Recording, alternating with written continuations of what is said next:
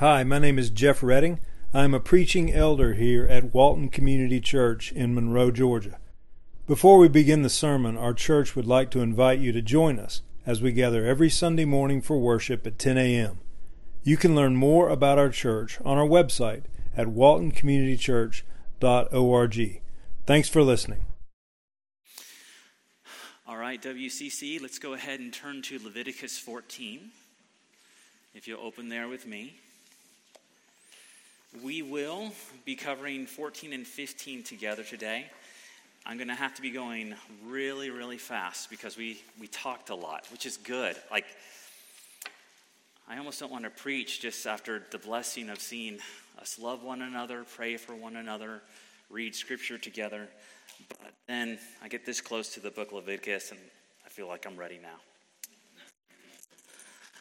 Before I do begin the sermon, I do want to say thank you on behalf of my home. Last week I wanted to, but Amber was at home. And then today she is in the nursery, but I'm going to force her to listen to this sermon because it's going to be scary. And I want her to comfort me after she listens to it. So she will hear me speak on our behalf. Many of you know that we have brought 2 new ones into our house. That's going to become more permanent come the end of July and August. We don't know if that will be forever or if it will be weeks, months. But so many of you all have given to us in a variety of ways. Some of you have been able to do so financially, with gift cards, watching children, exposing us to grants that are available, helping us do construction in our home. We had to close up 2 doorways and then create a new one through our kitchen. Thankful just for the many blessings, words of encouragement. Thank you. Thank you. So we're going to be in Leviticus 14. We're looking at how Israel can be restored after leprosy. So if you remember that 11 through 15 deals with issues of being unclean. This does not always mean this is a moral issue here. There are some things on our earth that just simply make an individual unclean. And Israel has to know, how are we to live before a holy God who is clean, who is righteous, who is good. And it's inappropriate for Israel to go to the tabernacle or even to dwell in the camp if they are unclean. So we're going to find this morning how they can make their way back from the wilderness, from chaos, from death, and re-enter the camp if they have gone through the trial of leprosy. They're having leprosy, and we talked about this last week. This is a very broad term used. This could be a variety of skin issues. We don't need to go through all of them, but some might include baldness and some retting, some flaking of skin. This doesn't always mean Hansen's disease, where the nerve endings are dying and it's extremely contagious. But the Lord will provide a way for Israel to come back after this has been resolved. Through Scripture, I believe Yahweh is presented as a God who pursues his people, rescues them from their enemy, washes them clean, and places beloved in covenant. In early chapters, we have learned how the sins of the people are to be addressed. We've looked at the 5 different offerings that Yahweh has given his people. And through 11 and 15 of Leviticus, God explains how Israel are to be clean, set apart, and how they're to be reconciled back to God if defiled. So the outline of this chapter, let's get excited. This isn't a disease. This is becoming clean from a disease. Verses 1 through 32, these are steps taken when healed of leprosy. And then we find 33 through 53, how one cares for one's home. And then 54 through 55, just a brief summary. We're going to be going fast today. If you want to slow down and talk about infections or bodily discharges later on, which we'll cover in 15 today, I'm at the playground. I'm the guy with 6 kiddos who can barely breathe, okay? Verse 1. The Lord spoke to Moses, saying, This shall be the law of the leprous person for the day of his cleansing. She shall be brought to the priest, and the priest shall go out of the camp, and the priest shall look. Then, if there is a case of leprous disease, if the leprous case is healed in the leprous person, the priest shall command them to take for him who is to be cleansed, and stop there. So first notice, someone discovers, I'm clean, something's clearing up, woohoo, I think I can return back home. Well, the first step is, okay, slow down. The priest is going to go somewhere to meet you. And one scholar among us, Bob Walker, I didn't ask to bring your name up, he brought something to mind, and it's not embarrassing, brother, because it's really helped me. The fun task of some priests was to examine people. The job of the priest wasn't just really cool vestments, T-bone steak, and people singing his praises. Like the role of a pastor isn't just to get a really amazing paycheck, to wear nice clothes, and to just drink coffee and be in their study. Sometimes that happens. That's not all bad either. But the job of the priest is to examine some gross stuff sometimes. Sometimes the priest had to go outside of the camp to an area that represents death and chaos and distance from the Lord. You might not be called to be an elder. You might not be called to be a deacon. But faithful ministry to God's people often takes you out into the wilderness. If you live out a faith where you are always in a self-bubble, you should be challenging yourself. How are you edifying the saints? How are you loving one another? How are you ministering to others and not just ministering to yourself? I don't have time for illustrations because we're going to do 2 chapters. As the priest is faithful in meeting with the leprous person, Yahweh now presents 3 steps of cleaning that restore privileges to the outcast. So there is a slow insulation of an individual after they've been diseased to go back in. There's a process. You don't just walk right into the camp and go to the tabernacle and present a sacrifice to Yahweh who is holy. So the first step we see in verse 4 through 8, they are brought into the camp. Verse 4, the priest shall command them to take for him who is to be cleansed 2 live clean birds, and cedar wood, and scarlet yarn, and hyssop. And the priest shall command them to kill one of the birds in an earthenware vessel over fresh water. He shall take the live bird with the cedar wood and the scarlet yarn and the hyssop, and dip them and the live bird in the blood of the bird that was killed over the fresh water.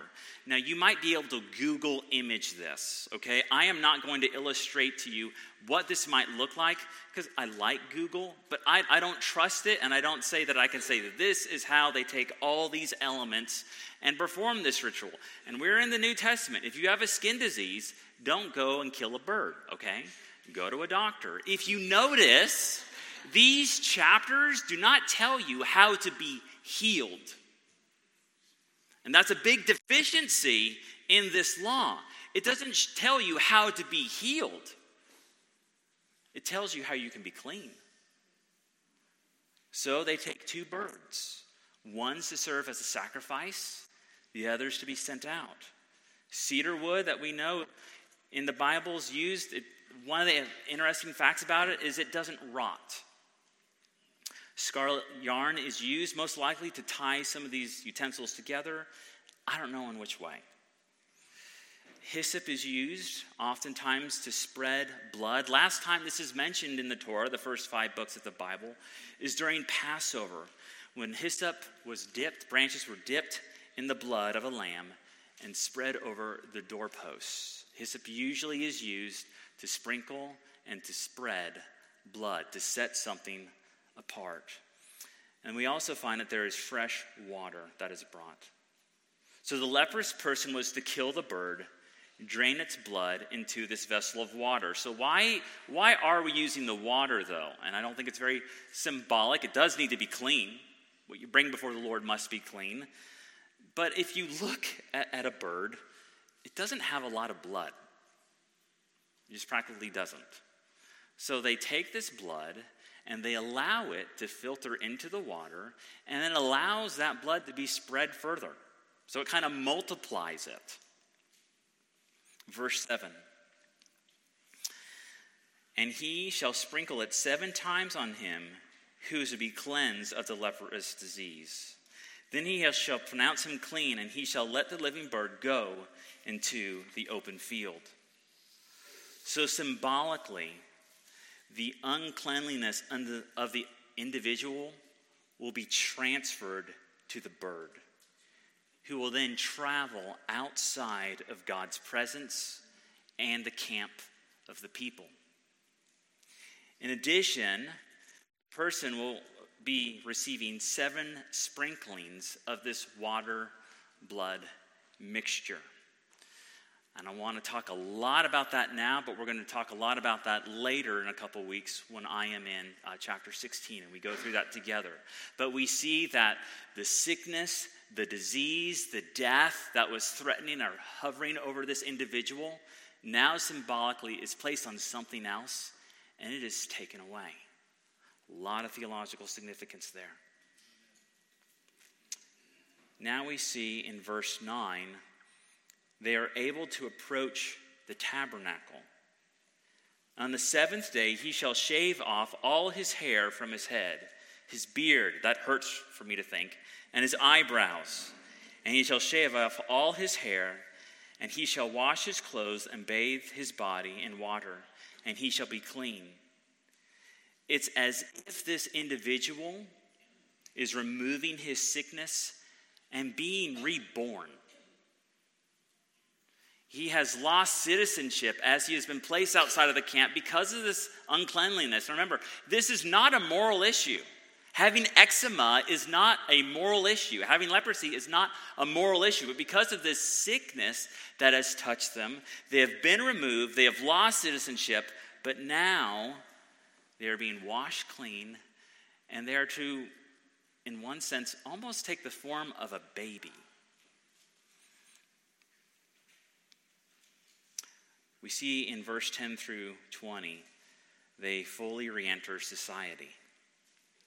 And on the 8th day, he shall take 2 male lambs without blemish, and 1 ewe lamb a year old without blemish, and a grain offering, and 3/10 of an ephah of fine flour mixed with oil, and 1 log of oil.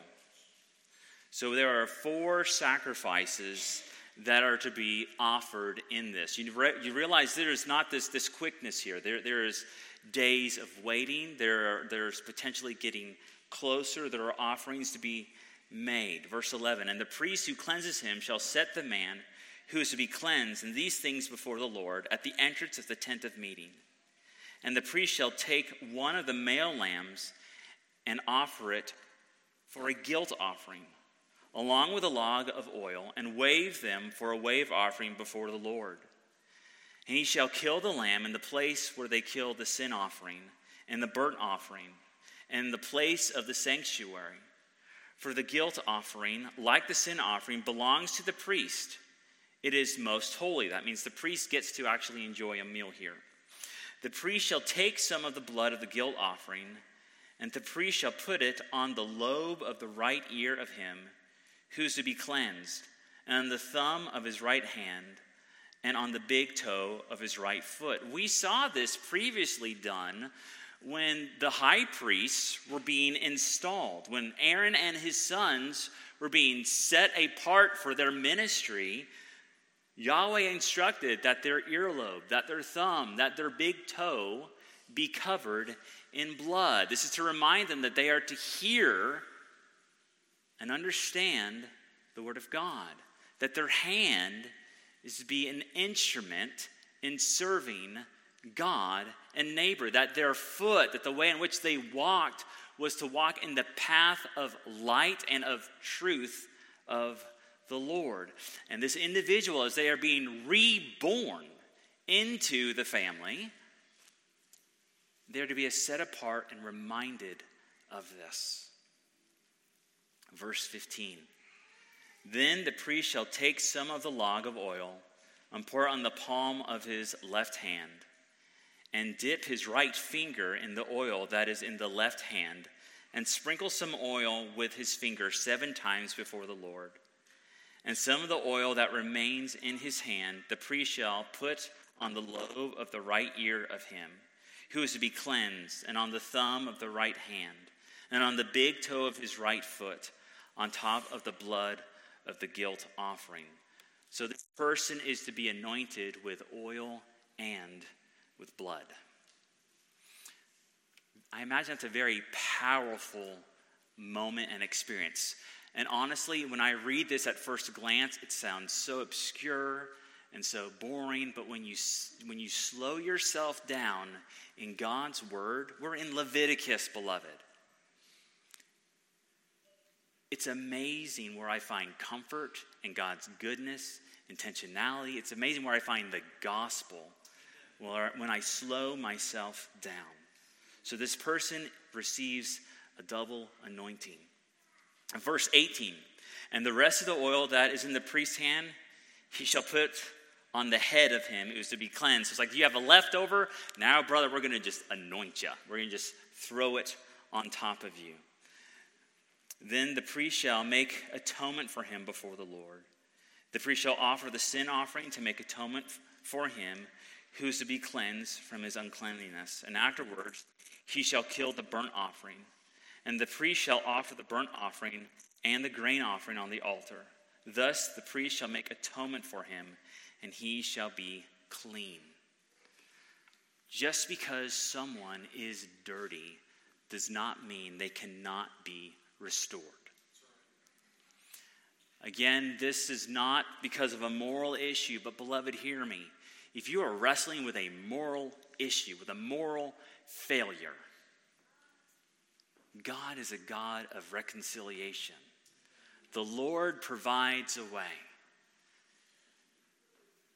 Let me encourage you, go forward with it with endurance. Sometimes, for one to be clean, it took weeks or months. We also know in Leviticus there's no healing here. Sometimes not everything is fixed perfectly. But the Lord provides a way. Israel has a priest. We have further provisions of the poor. I'm not going to read all of that, which hurts me, but you can do so. It's going to be 21 through 32. I'm going to read 21 and 22. But if he is poor and cannot afford so much, then he shall take 1 male lamb for a guilt offering to be waved, to make atonement for him, and 1/10 of an ephah of flour mixed with oil for a grain offering, and a log of oil. Also 2 turtle doves and 2 pigeons, whatever he can afford. We'll stop there. Whatever he can afford. So this is teaching us, it is not your money that saves you. It is not the priest here that saves them. It is not the sacrifice. It is not the ritual. It is God. There is a formula. There is instructions to be obeyed and observed. But beloved, it is the Lord. Seek after his will. Follow in obedience. Submit to his authority. And trust on his grace. You are not as graceful as God, and sometimes that's a hiccup. How can he forgive? Beloved, you might have a hard time forgiving. You might have a hard time forgetting and forgiving. The Lord, he is able. He is powerful. Then we have cleansing of one's home in verse 33 through 53. And I'm going to summarize this because we're doing 2 chapters today, okay? What's going to happen. So Moses and Aaron are given instructions on what they are to do if some things in the home occur. If something grows and is found to be red or green, how do we treat that? Because they want to live clean before the Lord. They don't want it to spread. Certain advice is given. If something is porous, that means it can absorb things. They're to throw it out and they're to break it. If something can be cleaned like wood, it is to be washed. Everything is to be emptied. There's a period of time in which they are to remove themselves from their tent, and the priest is to examine it. So it can be restored. Now we're going to turn to Leviticus 15, and this is where we wake up. So this chapter deals with bodily function. This deals with different discharges. So in verse 2 through 15, it speaks of an abnormal male discharge. And then 16 through 18, more of a normal male discharge. 19 through 24, a normal form of discharge for the female. And then 25 through 30, an abnormal discharge for females. So this is something that's not very comfortable that we talk about in our culture. Thanks be to God. I have a 12-year-old that is conveniently helping my wife in the nursery, and I can't force her because there's 5 others with my wife right now, and she's not used to managing them yet. She's a lightweight. You have to laugh at that. That is sarcasm, okay? But these are important parts. These are intimate parts to be discussed. How can one be made clean when something so personal and central to you is happening? So we find verse 1. The Lord spoke to Moses and Aaron, saying, "Speak to the people of Israel and say to them, when any man has a discharge from his body, his discharge is unclean. And this is the law of the uncleanliness of his discharge, whether his body runs with his discharge or his body is blocked up by his discharge, it is his uncleanliness." So the issue is life. We're to be people that produce life and hold life. But if you are leaking uncontrollably, life is leaving you. If you are not functioning properly and are left with infection, it's because something is going wrong with you. There is war within your body, medically speaking. So this removes someone from the presence of God. This can be an issue for a home, as usually the man is the one that leads the family in worship at the temple. So if he is on sabbatical, that places spiritual strain on the family. When do we go to the temple? Every bed on which the one with the discharge lies shall be unclean, and everything on which he sits shall be unclean. And anyone who touches his bed shall wash his clothes and bathe himself in water and be unclean until the evening. And whoever sits on anything on which the one with this discharge has sat shall wash his clothes and bathe himself in water and be unclean until the evening. And whoever touches the body of the one with the discharge shall wash his clothes and bathe himself in water and be unclean until evening. So this discharged issue is not something like 7 days and then an 8th day. This is an evening issue. Wash yourself, and at the end of the day, you are clean. And this is symbolic. This is not a 12-hour or a 24-hour type of deal. If you brush against someone's shoulder, wrestling with this discharge issue, say at 4:30 in the afternoon, bathe yourselves, come evening, you can fellowship again. I'll try and leave some of the details behind, okay? Verse 8, and if the one with the discharge spits on someone who is clean, then he shall wash his clothes and bathe himself in water and be unclean until the evening. I don't know why verse 8 is there. I don't know who's spitting on people who has weird discharges. Beloved, it's in your Bible. That should wake you up. Maybe highlight that and just say, whoa, okay? Spiritual application. Don't got one. We're going to keep going. And any saddle on which the one with the discharge rides shall be unclean. And whoever touches anything that was under him shall be unclean until evening.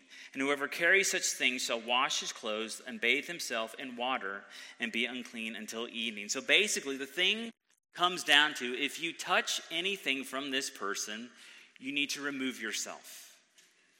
You can be unclean by association in contact with this. That's life.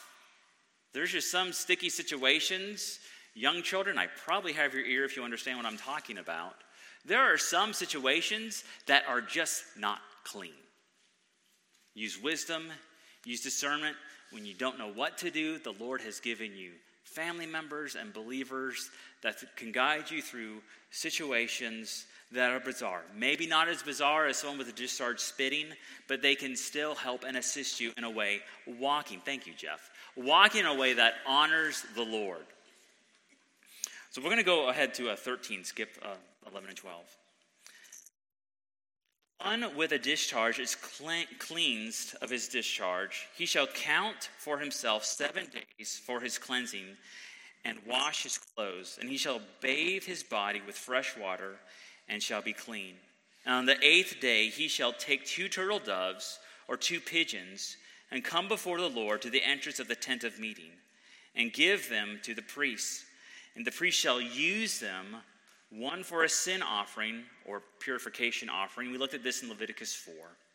And the other for a burnt offering, which is mentioned previously in Leviticus 1 or 6. And the priest shall make atonement for him before the Lord for his discharge. So notice, the priest does not examine the body. Thanks be to God. In that intimate, embarrassing, humbling situation, the priest does not have to examine. And after a period of 7 days for the person with this disease has passed, on the 8th day, they are to provide the least financially demanding sacrifice. That's just good. They don't have to slay something that is overly costly. We have in verse 16 through 18, more normal male discharges. If a man has an emission of semen, he shall bathe his whole body in water and be unclean until the evening.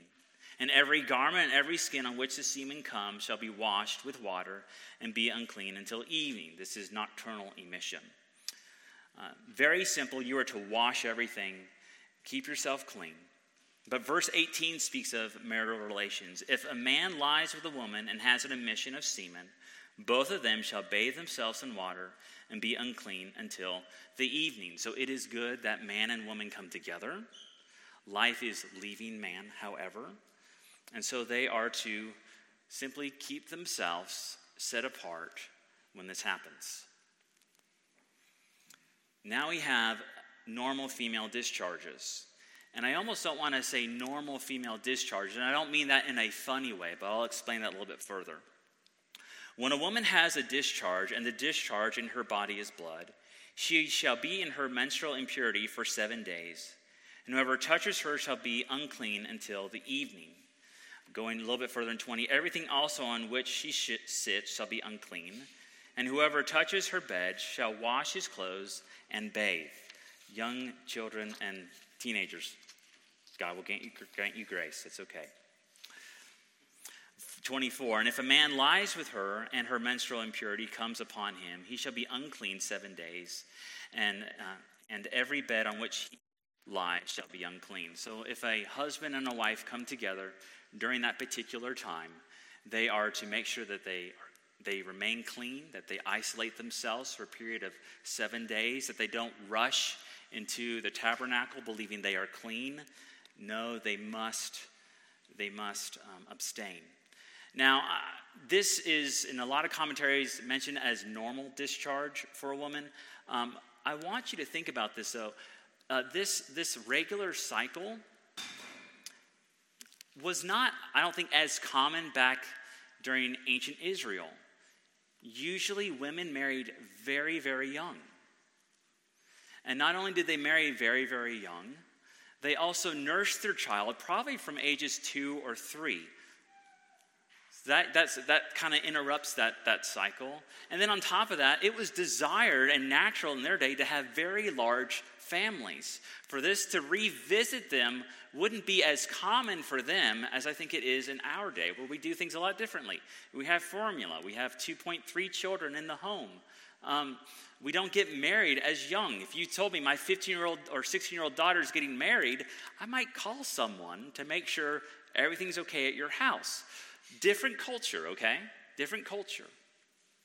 And then we have the abnormal female discharge. We have almost made it, beloved. Okay, we're almost done. You can go home, you can wash yourself, you can weep and wail, or write Jeff an email, okay? We're almost done. 25 through 30. If a woman has a discharge of blood for many days, not in the time of her menstrual impurity, or if she has a discharge beyond the time of her impurity, all the days of the discharge, she shall continue in uncleanliness. Let's go to 28.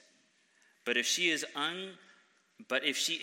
cleansed of her discharge, she shall count for herself 7 days, and after that she shall be clean. So when she realizes things have changed, she sets aside 7 days, and on the 8th day she shall take 2 turtle doves or 2 pigeons and bring them to the priest to the entrance of the tent of meeting. And the priest shall use one of his sin offerings and the other for a burnt offering. And the priest shall make atonement for her before the Lord for her unclean discharge. Verse 31 through 33 then just summarizes mostly what we have read. We have found that the Lord provides a way, even in the most humbling circumstances, to make us clean. We're insufficient of keeping ourselves without sin. We're incapable of keeping ourselves ceremonially clean. Leviticus points us to a profound need that we have. Right now, we're praying for Mr. Goodwill. Is that it? Yeah. All good. Mr. All Good. We're praying for Miss Judy. We're praying to Harlan for your mom. There are physical things